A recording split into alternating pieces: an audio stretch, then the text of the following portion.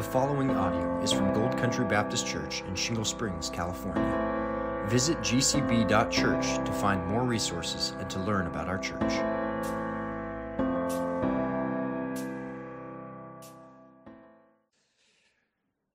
Please turn, if you would, to Exodus chapter 10. And as you do, I want to turn back to an Egyptian poem that was written near the time of Moses, possibly. There's some debate and there's some question on the date of this Ipuwer papyrus. But the official records of the pharaohs don't record their defeats. So this is one of the questions of archaeology. But this papyrus, the copy we have, was dated maybe to 1250 BC, but is definitely referring to an earlier time. There's an Egyptian citizen who wrote some interesting things. One of the things he wrote is, "Plague is throughout the land. Blood is everywhere. The river is blood. Lo, many dead are buried. Trees are felled. Branches are stripped. Birds find neither fruit nor herbs. Lo, grain is lacking on all sides," which was yesterday's scenes. It sounds like in a day so much of their grain was wiped out. All is ruin. Much of what we're going to read about today has those sort of details. There's plague. The water had already been turned to blood, as we've seen. There's many dead who are going to be struck dead in the plague that we're going to read about. There's many more in the final plague on the firstborn. But trees are going to be destroyed. Everything's going to be stripped bare. There's going to be nothing left in the fields of grain. And even that language of all is ruin is in Exodus chapter 10, verse 7, very similar to the language of what they're going to tell Pharaoh. Everything is ruined. And this is true history.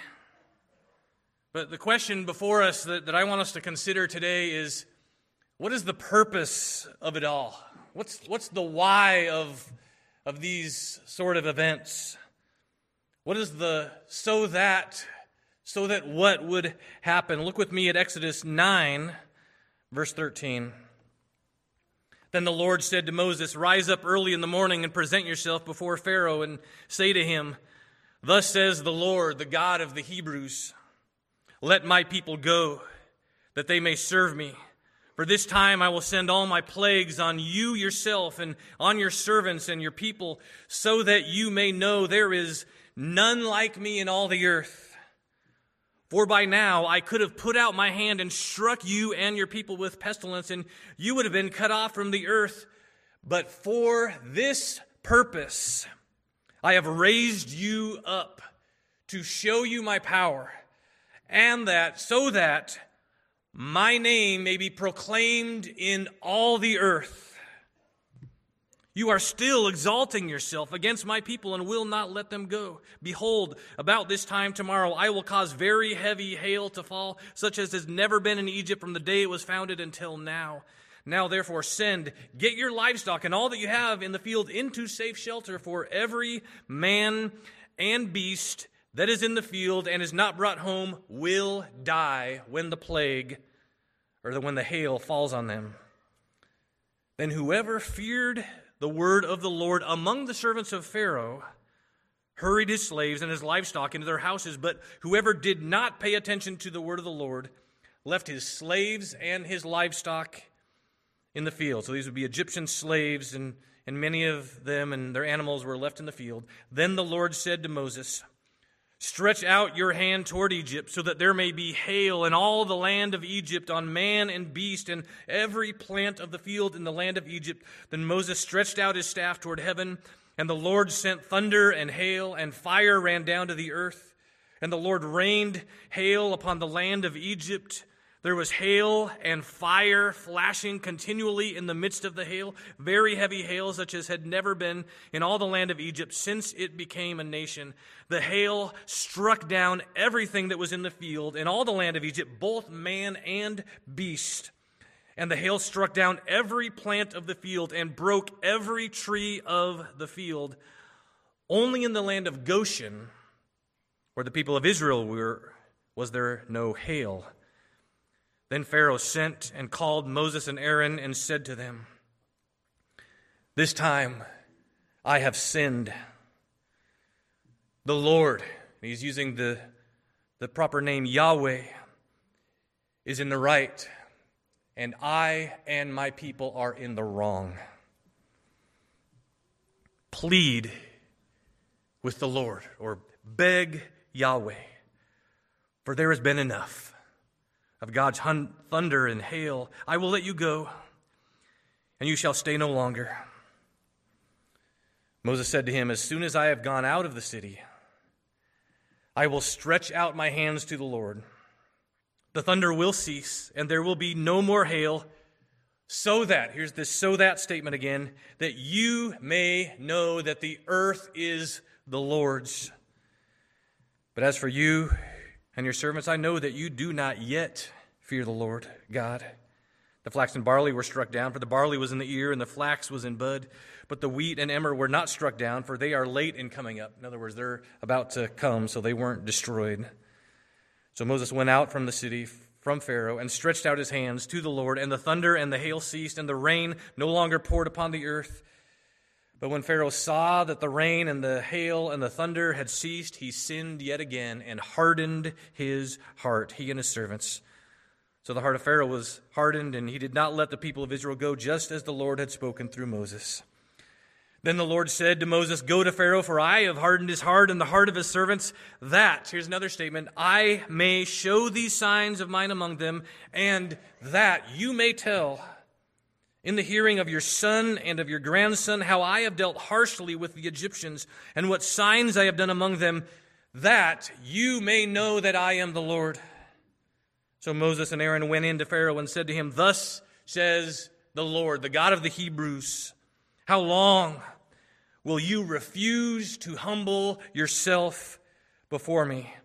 Let my people go, that they may serve me. For if you refuse to let my people go, behold, tomorrow I will bring locusts into your country, and they shall cover the face of the land so that no one can see the land. And they shall eat what is left to you after the hail, and they shall eat every tree of yours that grows in the field, and they shall fill your houses and the houses of all your servants and of all the Egyptians, as neither your fathers nor your grandfathers have seen from the day they came on earth to this day."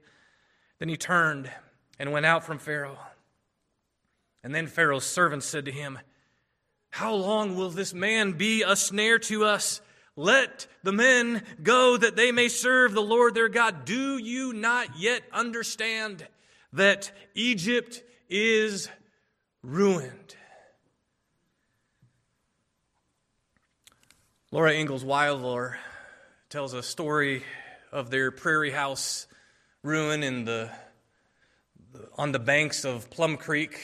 She tells a story when she was outside and all of a sudden something hit her head, and she looked at it, and it was coming down like hail. She said the cloud was hailing grasshoppers. The cloud, she realized, was grasshoppers, and it became dark as they covered the sun, and they began to cover everything. And she said it was the noise of like a hailstorm, and she tried to beat them off, but they would cling to her skin and her dress. And Mary ran screaming into the house, and Laura, as she came, they're all over the place. She's stepping on them, and they're crunching, and they're slimy and squirming under her feet. But worse than that, they ate everything. She could hear this buzz while they were just immediately destroying and eating everything around them. All the garden, all the prairie grass, there wasn't a green thing in sight when they were done. And it was amazing how quickly the wheat and oats and everything was gone. And so this is her true story telling this. Her pa headed back east to find work. He would have to walk hundreds of miles. He would be gone for months. But Ma, during those difficult days, continued to read the family Bible.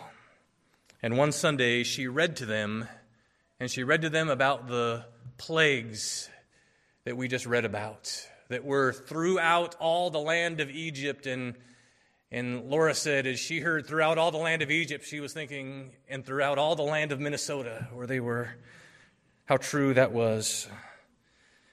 And then Ma read the promise that God made to his people, and they claimed that promise. They prayed. They turned their hearts to God. They trusted that God would deliver them. And their farm was spared. rain came in and things began to be restored after that. She never forgot that. If you've ever seen anything like that, you'll never forget it. I remember driving across the United States one time. There was a time where we had to stop because the freeway was completely covered. I didn't know what it was, but it was these locusts just all over the place, and it was a thick black layers thick, and it stopped you couldn't drive or do anything. I've also seen storms. I don't know if you've seen massive hailstorms or thunder and lightning. And I remember as a kid being shaken to my core. Sometimes, I remember one time lightning came down just near us, and I literally jumped. I went airborne, and I was just the power of the storm. There's something about things like that should make us think of God. And I remember in that instant, I was praying to God. I thought I was going to die. Here's from the 2001 Times of London. Plagues of locusts are devastating crops from Asia to the American Midwest. And this article in the Times of London said, not since the Egyptians incurred the wrath of God have so many locusts had their day. Sending farmers to the book of Exodus for salvation. That was what that article said. There's something about storms, and even our secular world and still in some places calls them acts of God that are to get our attention and should point us to Him. And God is on a mission through these things here. And His mission statement, not just for the plagues, but really His mission for the planet is what He says, so that my name will be proclaimed in all the earth. That's why He's doing this. Everyone on earth needs to know there is no one like Him on earth. Everyone on earth needs to know the earth is the Lord's and the fullness thereof. From the land to the livestock, to the lightning, to the little bugs, to the life in the river that He can take away as He did earlier in the plagues. God is the creator of all. He is the controller of all. He is the judge of all the earth, and He is the Savior of all on earth who will humbly, truly repent and come to Him. That's the message of this. These acts of God should turn our attention to God. And there have been acts of God that we see today as well, and when we see those, we should turn our attention to God. In fact, God later told Israel, so this wasn't just about when they were in Egypt. He says, I struck you with hail, yet you did not turn to me. In other words, you should have turned back to me. You should have thought of me in that. And He said, when I command locusts to devour the land and send a plague among my people, God says, if my people who are called by my name will humble themselves and will pray and will seek my face and will turn from their wicked ways, God says, I will hear from heaven and I will forgive their sin.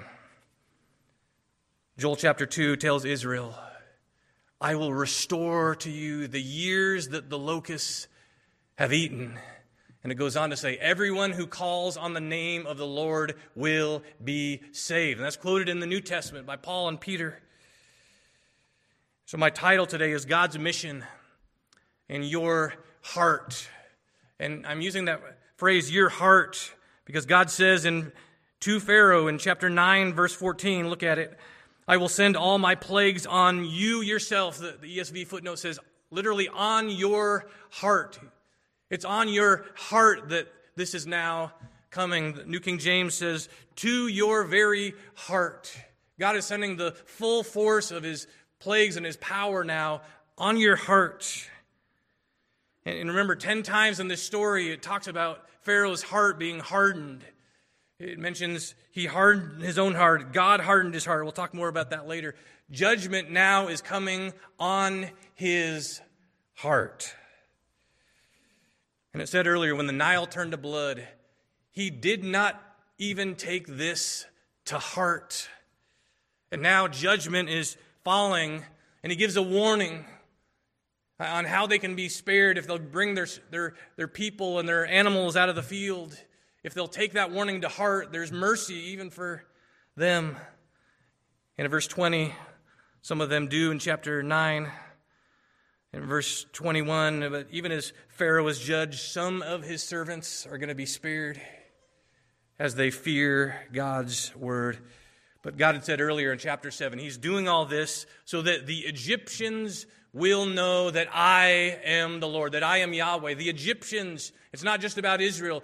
This is so the Egyptians will know who I am when I stretch out my hand against Egypt and bring them out. And so this is a bigger purpose than just bringing people out. He's wanting the Egyptians, and he's wanting, now he says, the earth to know his name, to know who he is. And so Walt Kaiser wrote, if knowing God's name is the mission, chapter 9 says, then these 10 plagues also have an evangelistic purpose. And there's a book called The Missionary Heart of Exodus that explains this. If Israel's liberation was just the main issue here, the narrative could have quickly moved from chapter 5 to chapter 14. But there's a lot spent on getting them out of here after that's announced. God could have just brought them out without all of this. But he says chapters 7 through 9 in particular show a fundamental mission orientation to the entire plague cycle. And so chapter 9, verse 16, this is the purpose or the mission statement.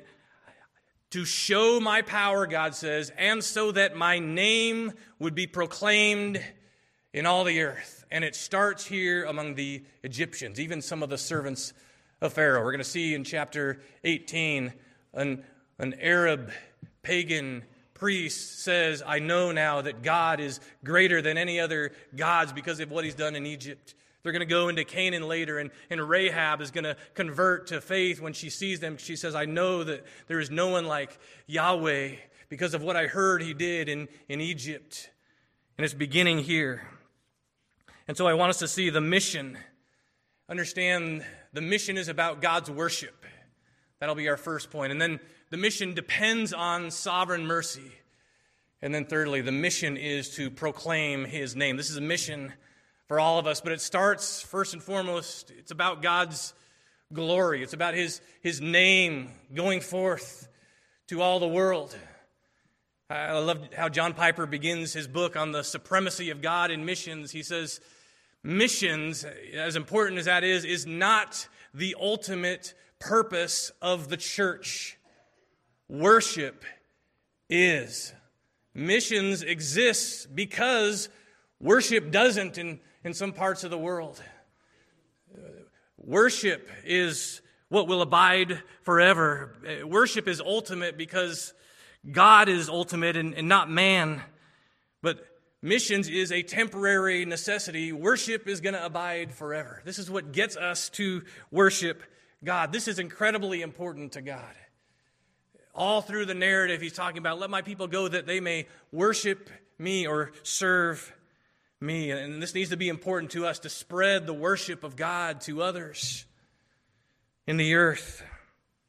This is his mission. Look at chapter 10, verse 9. And God needs to be worshiped the way he is called. Moses said, we will go with our young and our old. We will go with our sons and our daughters and with our flocks and herds, for we must hold a feast to the Lord. That's how he had called them to worship. Verse 10, and this is Pharaoh's response in chapter 10, verse 10. He said, the Lord be with you if I ever let you and your little ones go. This is sarcastic or maybe even using the Lord's name in vain. He says, look, you have some evil purpose in mind. No. Go the men among you and serve the Lord, for that is what you are asking. And they were driven out from Pharaoh's presence. So he wants to keep the kids from worshiping with them. It could be he wants to hold them hostage so that their dads will return. Could also be he's not sure if they're going to return, so he wants a future slave labor force. But whatever it is, this worship was not negotiable for Pharaoh. And this worship was not just for some. Worship is not just for men. It's for women. It's for children. It's for little ones. It's for boys and girls like Jesus welcomed and wanted to be among those who praised him. And you kids who are here, you have an important part in the church. You who are young, it is important for you to worship as well. And you can have a part in the mission and even be missionaries. I remember Erin Plaxton, when she was, I think, about 5 years old, felt called to serve the Lord in some way in a foreign field, and she met with Pastor Dale at that time, this before I was here, and wanted to talk about how she might serve the Lord. And then when I was here, I got to help counsel her as she went and spent a couple years overseas serving the Lord. But we think of Seth Johnston, who grew up here, also had that desire as a young age. Of some of you kids here in this room, some of you have gone on short-term missions as well, whether to Mexico or different parts of the world, and this is an important thing. There's more of this generation that are needed to bring the gospel to the world, and I'm praying that some sitting in this room, young or old, will be a part of extending that mission to this world that so greatly needs it. And I want to encourage you to keep praying for those kids you saw in the video last week, that they can travel if God would open the door. They're still needing the document. He spent several days trying to get it, that they would be able to come to America with DDA. We need to keep praying for that. But this month we're doing an offering for Compassion for Congo. Why are we in California doing an offering for children and churches in Congo? It's a part of what God said here in Exodus, that His name needs to be proclaimed to all the earth and to all people's children and churches, that they would worship the Lord. And so this is why Alan and Amanda and Charlene and maybe Ron are at Ponte Palmero right now, while Alan probably at this moment is sharing the gospel there. It's why Sean's going to go to the Placerville Pines and others who are going to be witnessing this month. It's a part of this mission that begins in the first part of the Bible. We need to proclaim His name to all. And to those who maybe others aren't going to, especially to go to them, to bring the message to them, that they matter to the Lord. They're not forgotten to the Lord, no matter what age or stage of life they are. This is why Mike and Becky do their jail ministry as well. This is why others, and many of you, are involved in wanting to share with people you know. Even this month, it's why Cliff and Sue went to the Dominican Republic recently to minister God's grace through the churches there to those who are disabled. It's why my parents are going to go to the Philippines, Lord willing, in February. It's why we have those invitation cards at the kiosk that Corey mentioned there, for you to grab some of those and to invite people to worship, to our worship services this month. We need to proclaim His name, not just to the nations, but to our neighborhoods. And it's for God's worship to spread. We're not just content to be here in this place. We want others to join us and join other gospel-proclaiming places for the joy of all peoples in Christ. Let the nations be glad, and let us be spreading this good news. So I want you to think about what you can do to pursue the mission this month and to invite others to worship. Let's love our neighbors and invite them to join our worship. But there's something else we need, and that's the second point. The mission depends on sovereign mercy. I want you to turn to Romans 9. I want you to see how the New Testament applies this. We've talked before about mercy. Mercy is defined as not getting what we deserve. Mercy is not getting what we deserve. When I say sovereign mercy, I mean God is over that. God chooses who gets mercy and who gets what he deserves. And remember, Moses deserved death too. Remember in chapter 4, first of all, when God calls Moses, he's not very cooperative, but there was a sin in his life that should have brought his death apart. He had not circumcised his son, and there was a penalty to be cut off for that. Moses deserved death, and in Exodus 4, God was about to give him what he deserved, but there was an intervention by his wife, and God mercifully spared Moses. And remember, it wasn't Moses' choice to seek God. Moses' choice was to flee God. He's as far away from God's people as he can be when God comes after him. God shows him, God rescued him, and God would use him to rescue his people. But the question comes up, is it fair? Is it just that he doesn't choose all? For example, that he did this with Israel and not with the rest of the world. Well, Romans 9:14 is talking about Israel. And he now moves in Romans 9:14 to say, what shall we say then? Is there injustice on God's part? By no means. For he says to Moses, I will have mercy on whom I have mercy. That's what sovereign mercy means. It's basically that statement. God says that he's going to choose to have mercy on who he will. And I will have compassion on whom I have compassion. So then, it depends not on human will or exertion, but on God. It depends on God who has mercy. Some of the translations you may have say, God's choice does not depend on a person's will. We can't choose it. And he goes on in verse 17, for the scripture says to Pharaoh, and now he's going to quote Exodus 9, for this very purpose I have raised you up, that I might show my power in you, and that my name may be proclaimed in all the earth. So then, here's the conclusion, he has mercy, God has mercy on whomever he wills, God wills. And he hardens whomever he wills. And Paul understands the context from Exodus 9 that he's quoting from. The Lord hardened Pharaoh's heart. But we need to remember when we're talking about mercy, mercy is not getting what is deserved. You might say, what's fair is what we deserve, and that's God's punishment. Pharaoh got what he deserved. Pharaoh got what was fair in that sense. Israel, though, did not get what they deserved. Israel got mercy.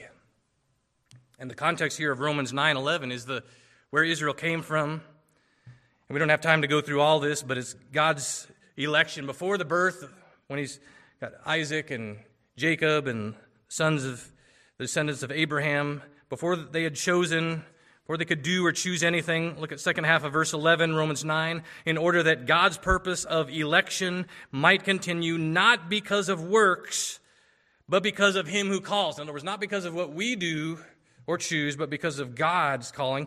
And he's mentioned God's calling before. Look at chapter 8, verse 30. Just back a little bit on the page. Chapter 8, verse 30. Those whom he predestined, he also called.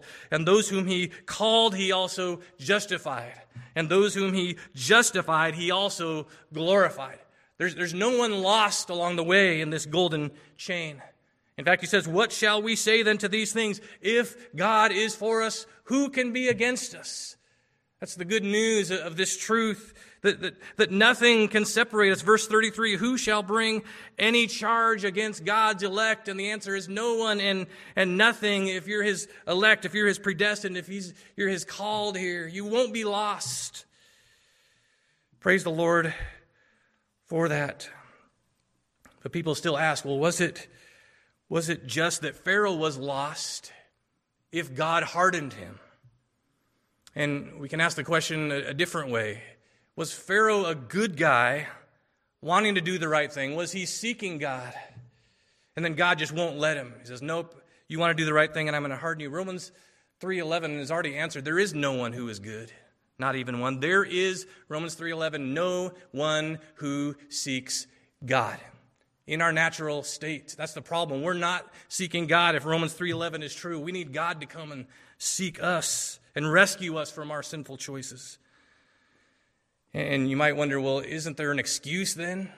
If God hardened him, and Paul in Romans 9 has already written Romans 1, where he says this, as men suppress the truth, he says, they are without excuse. And you can read Romans 1 where it says, God gave them over in the sinful desires of their heart. It's a sobering truth there. As men suppress the truth, they're without excuse. And there comes a point where God gives them over. And I think we can see that in a nation. I think we can see that happening in our nation in many ways. But Pharaoh is really the classic example of inexcusable suppressing truth and being given over to the sinful desires in his heart. God's not the author of evil. God doesn't create sin in man. But this is a judicial hardening. This, in fact, the language of hardening sometimes is the word for strengthening. Heart being strengthened or made heavy. He's strengthening the sin that already was in him so that Pharaoh will get justice. And so that God's purpose and glory is going to be on display as he defeats his enemy that had been killing his children. Pharaoh gets justice. And that's actually shouldn't be that hard to understand. I think a hard question, if we're really understanding this truth rightly, is why do some get mercy? It would be fair for all to be judged as their sins deserve. The hard truth is there is reprobation. God does judge by hardening. And there's a warning to sinners. But we need to ask that hard question. We need to ponder that. Why has God been merciful to me? It's not because I'm better. It should humble us to know it's not because we're better. But there's also good news here as we proclaim the good news.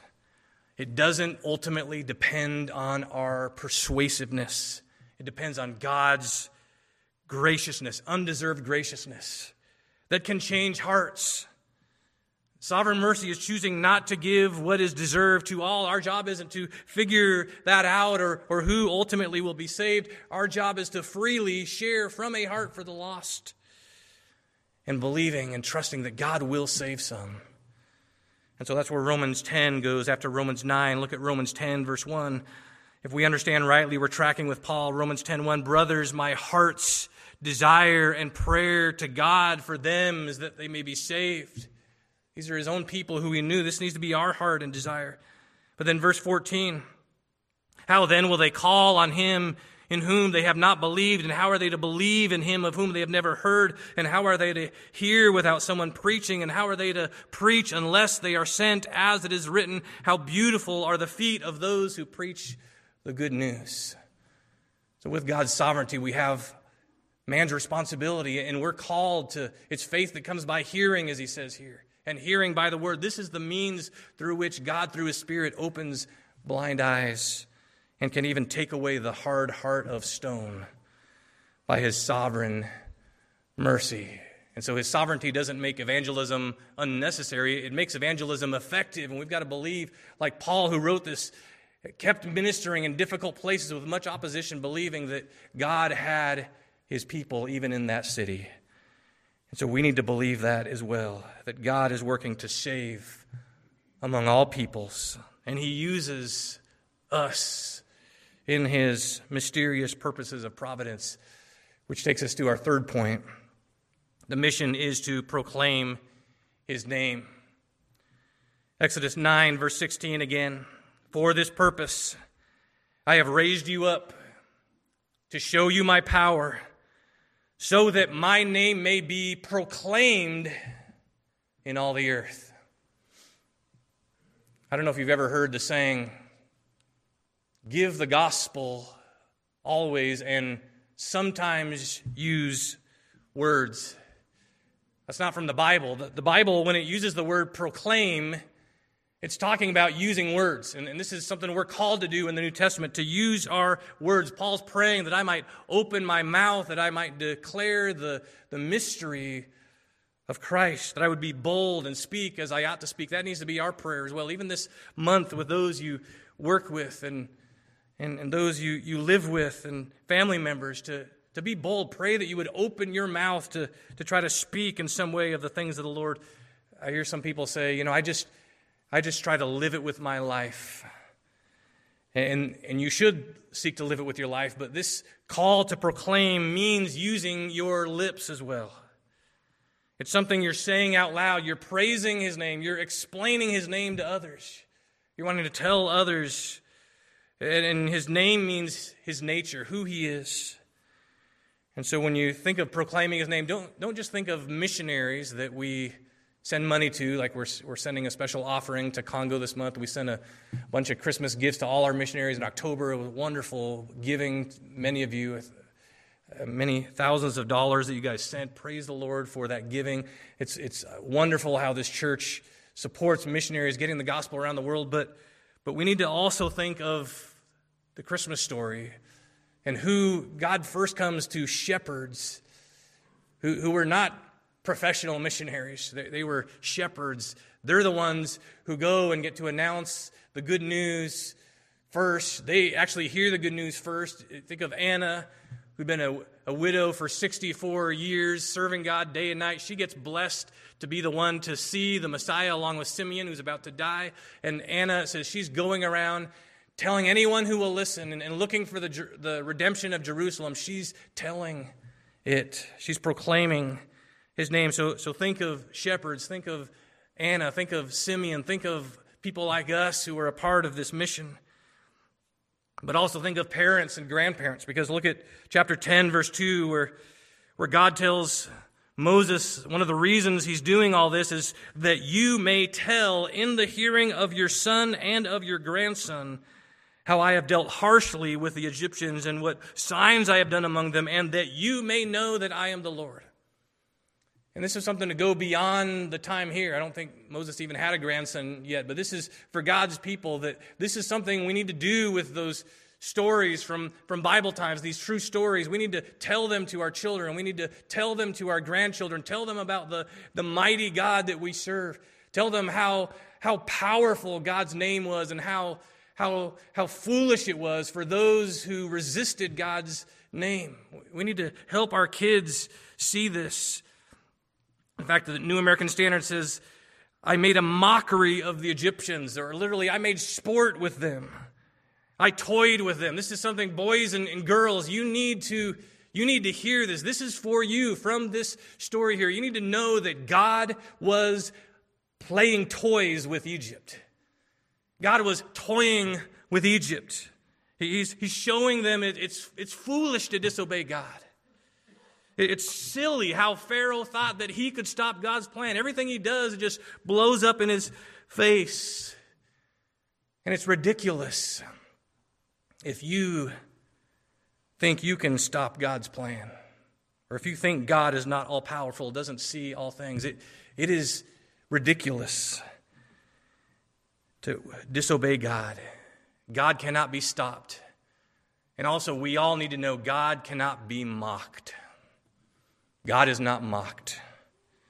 He will make a fool out of those who reap what they sow. And parents, grandparents, there's a word here for you. In fact, raise your hand if you're a parent or a grandparent. All right, so listen up. Speak and teach these things to your kids, to your grandkids. Tell them about the mighty works of God. Tell them even some of the things that you've been seeing in Exodus.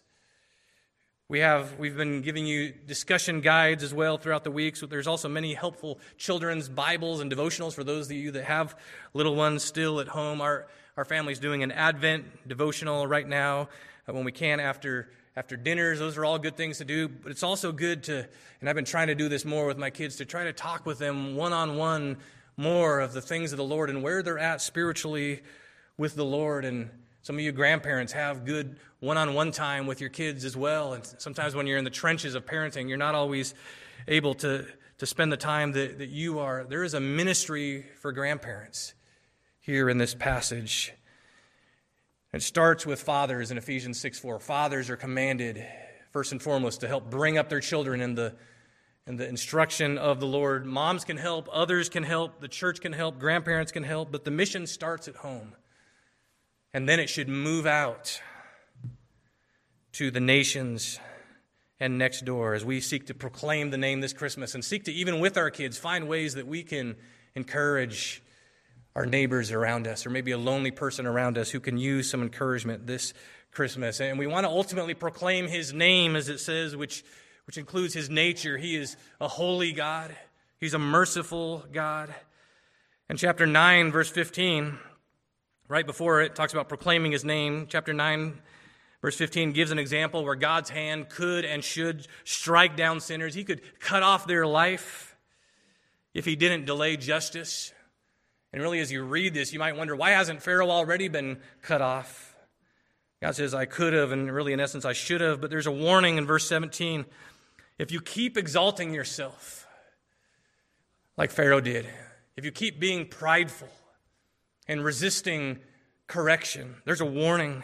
Instead of humbling yourself, there's judgment coming. There's even consequences in this life when we are prideful, even as believers. There's a day of judgment coming in verse 18 for all who ultimately continue to reject, but there's mercy offered. Like verse 19, and the mercy is really for the first time. All the other plagues before, first 6 plagues, there's no mercy offered. But here, it's if you'll listen to my word, God says, if you'll get those who work for you, if you'll get your animals out of the field into shelter, they won't be killed. A lot of them just didn't listen. They just left their workers, they left their animals out in the field, and they were all struck down. But some of the servants of Pharaoh, they probably didn't tell Pharaoh they were going to do this, but they went out from Pharaoh, and they're like, let's get our animals in. And their animals were spared. They feared the Lord, at least on that level. And some are going to fear him more and come to faith later. But the image there is coming under a shelter so that they won't perish. As they fear, they're spared. And Zephaniah, the prophet, applies that with this language, Zephaniah 2:3, seek humility, and you will be sheltered on the day of God's anger. So that same image applies. If we seek and pursue humility, there is shelter from God's anger.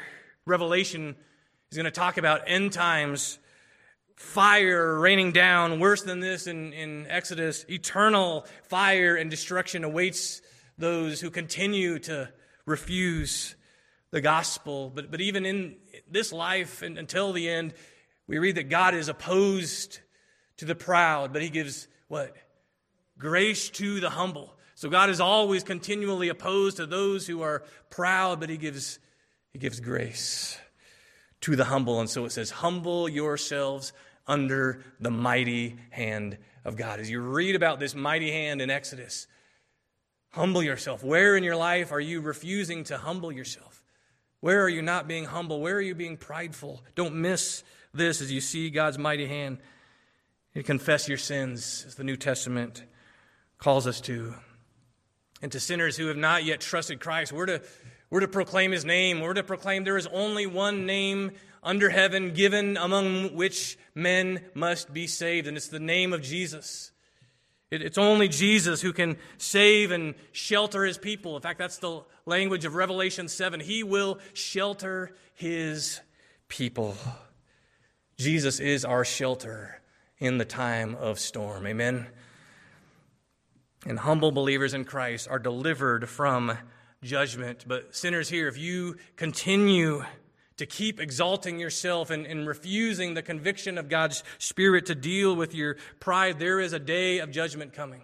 And for those who continue stubbornly, there is hell, fire, and brimstone that awaits. The question of Exodus 10, verse 3, should be ringing in our ears as well. How long will you refuse to humble yourself before God? How long? How long are you going to keep holding on to that sin? How long are you going to continue to be stubborn before God? And just like there is false religion, there is false repentance. And there's a warning for us in chapter 9, verse 27, when Pharaoh tells Moses, I've sinned this time. I'm in the wrong. The Lord is in the right. That sounds pretty good. That's honestly better than many churchgoers. There's a lot of churchgoers who can't remember the last time, or maybe think about when was the last time you said, I have sinned, I'm wrong, the Lord is in the right. That's better than a lot of professing Christians will do. I know some in families, you don't hear hardly ever any statement like that. I was wrong. That was wrong of me. I've sinned. By the way, if you never say that to your spouse or family, you're worse than Pharaoh. You need to see if your heart even has grace in it. because that's one of the signs of a hard heart. But even a hard heart can say the right things. Because of consequences it wants to get rid of. It just wants to get rid of the consequences or how it's feeling, and you can still have an unregenerate heart and say some of those things. A heart that stays hard, like verse 34 of chapter 1 or chapter 9. I remember it 9/11, those of you that were alive September 2011, you may remember people who only seemed to use God's name in vain before are now praying to God. Some of them showed up at church the next Sunday or for a while, but it was short-lived. There's a lot of people that seem to ignore God most of the time, but a crisis comes, difficulty comes. Or maybe when things get bad, then they call the minister. I've seen that many times. People who have stopped being around God's people. We'll look at after the locust, chapter 10, verse 16. Pharaoh hastily called Moses and Aaron. He's calling the ministers. And said, I have sinned against the Lord your God and against you. This is an even deeper confession now. Now therefore, forgive my sin. Please. That's also sounding pretty good. Only this once. And plead with the Lord your God to remove this death from me. So he went out from Pharaoh and pleaded with the Lord. And the Lord turned the wind into a very strong west wind, which lifted the locusts and drove them into the Red Sea. Not a single locust was left in all the country of Egypt. But the Lord hardened Pharaoh's heart. His heart's not regenerate. He's not truly repentant here.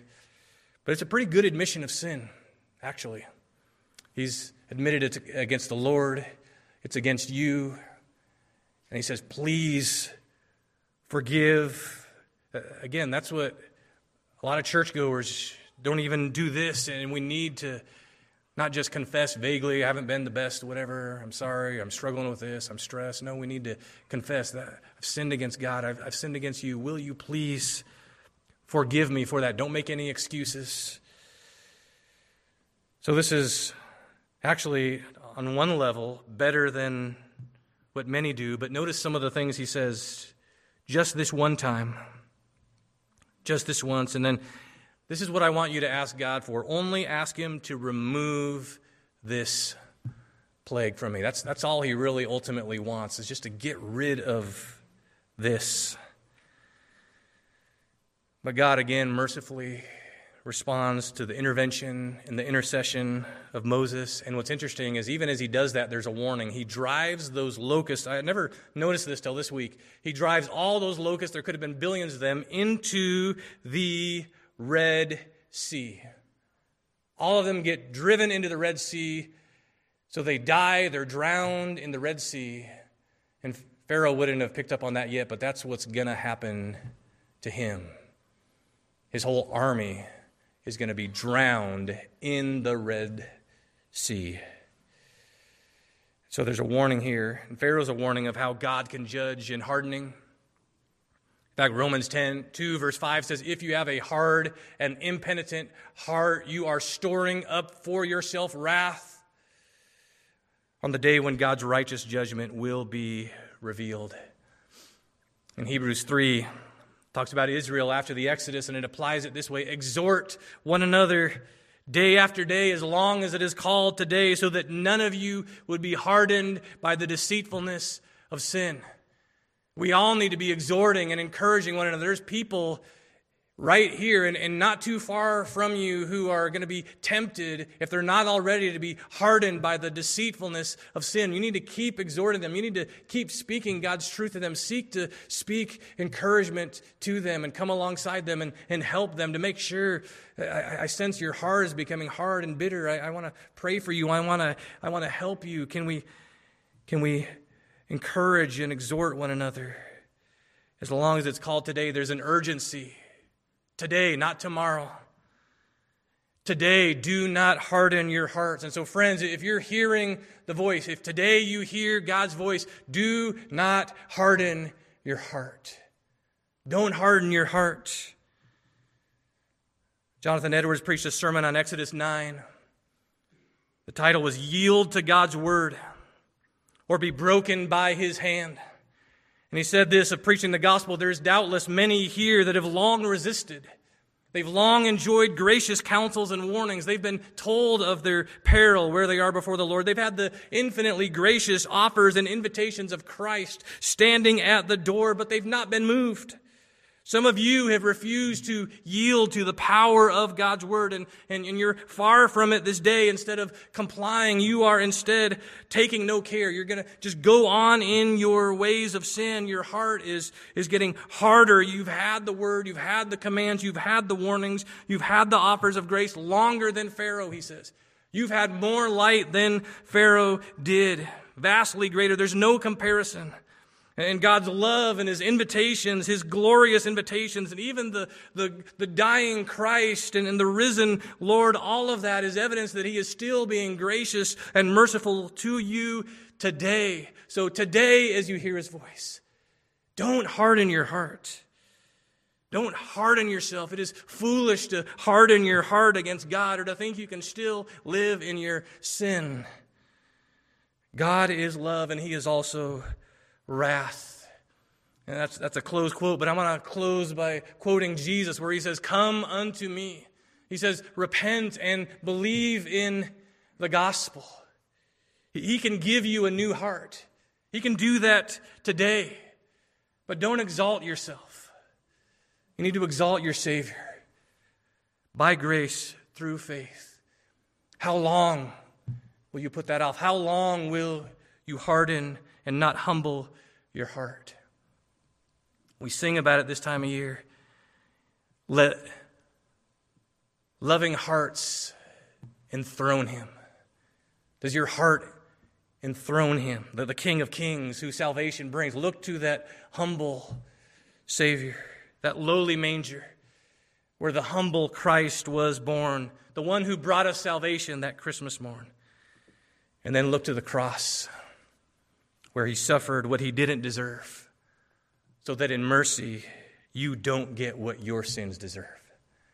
Look to the empty tomb, where He conquered death for all who believe in Him. That's what this season is all about. And to us who claim His name, let's proclaim His name. Let's go and tell it on the mountain, or in the foothills, or up the hill, or down the hill, or everywhere. Amen. Amen. Let's pray for God's help to do that.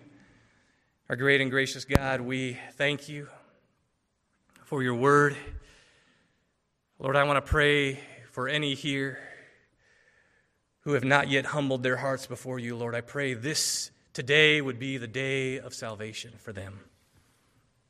I pray that You would help us all to open our mouths to see who we can speak to, who we can share with, who we can even invite to join our worship.